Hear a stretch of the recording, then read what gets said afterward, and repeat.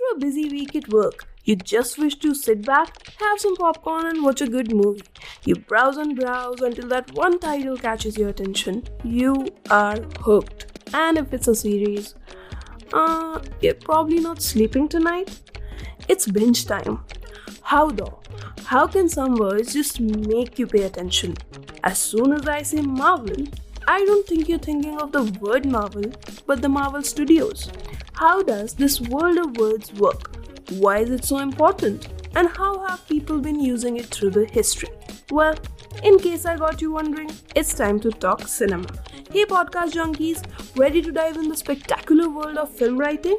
Come join me, Soumya, on Framing Words every Sunday on Spotify at 7 pm, where we have a good time discussing how our favorites and even non-favorites came to be what they are today, and how words became images.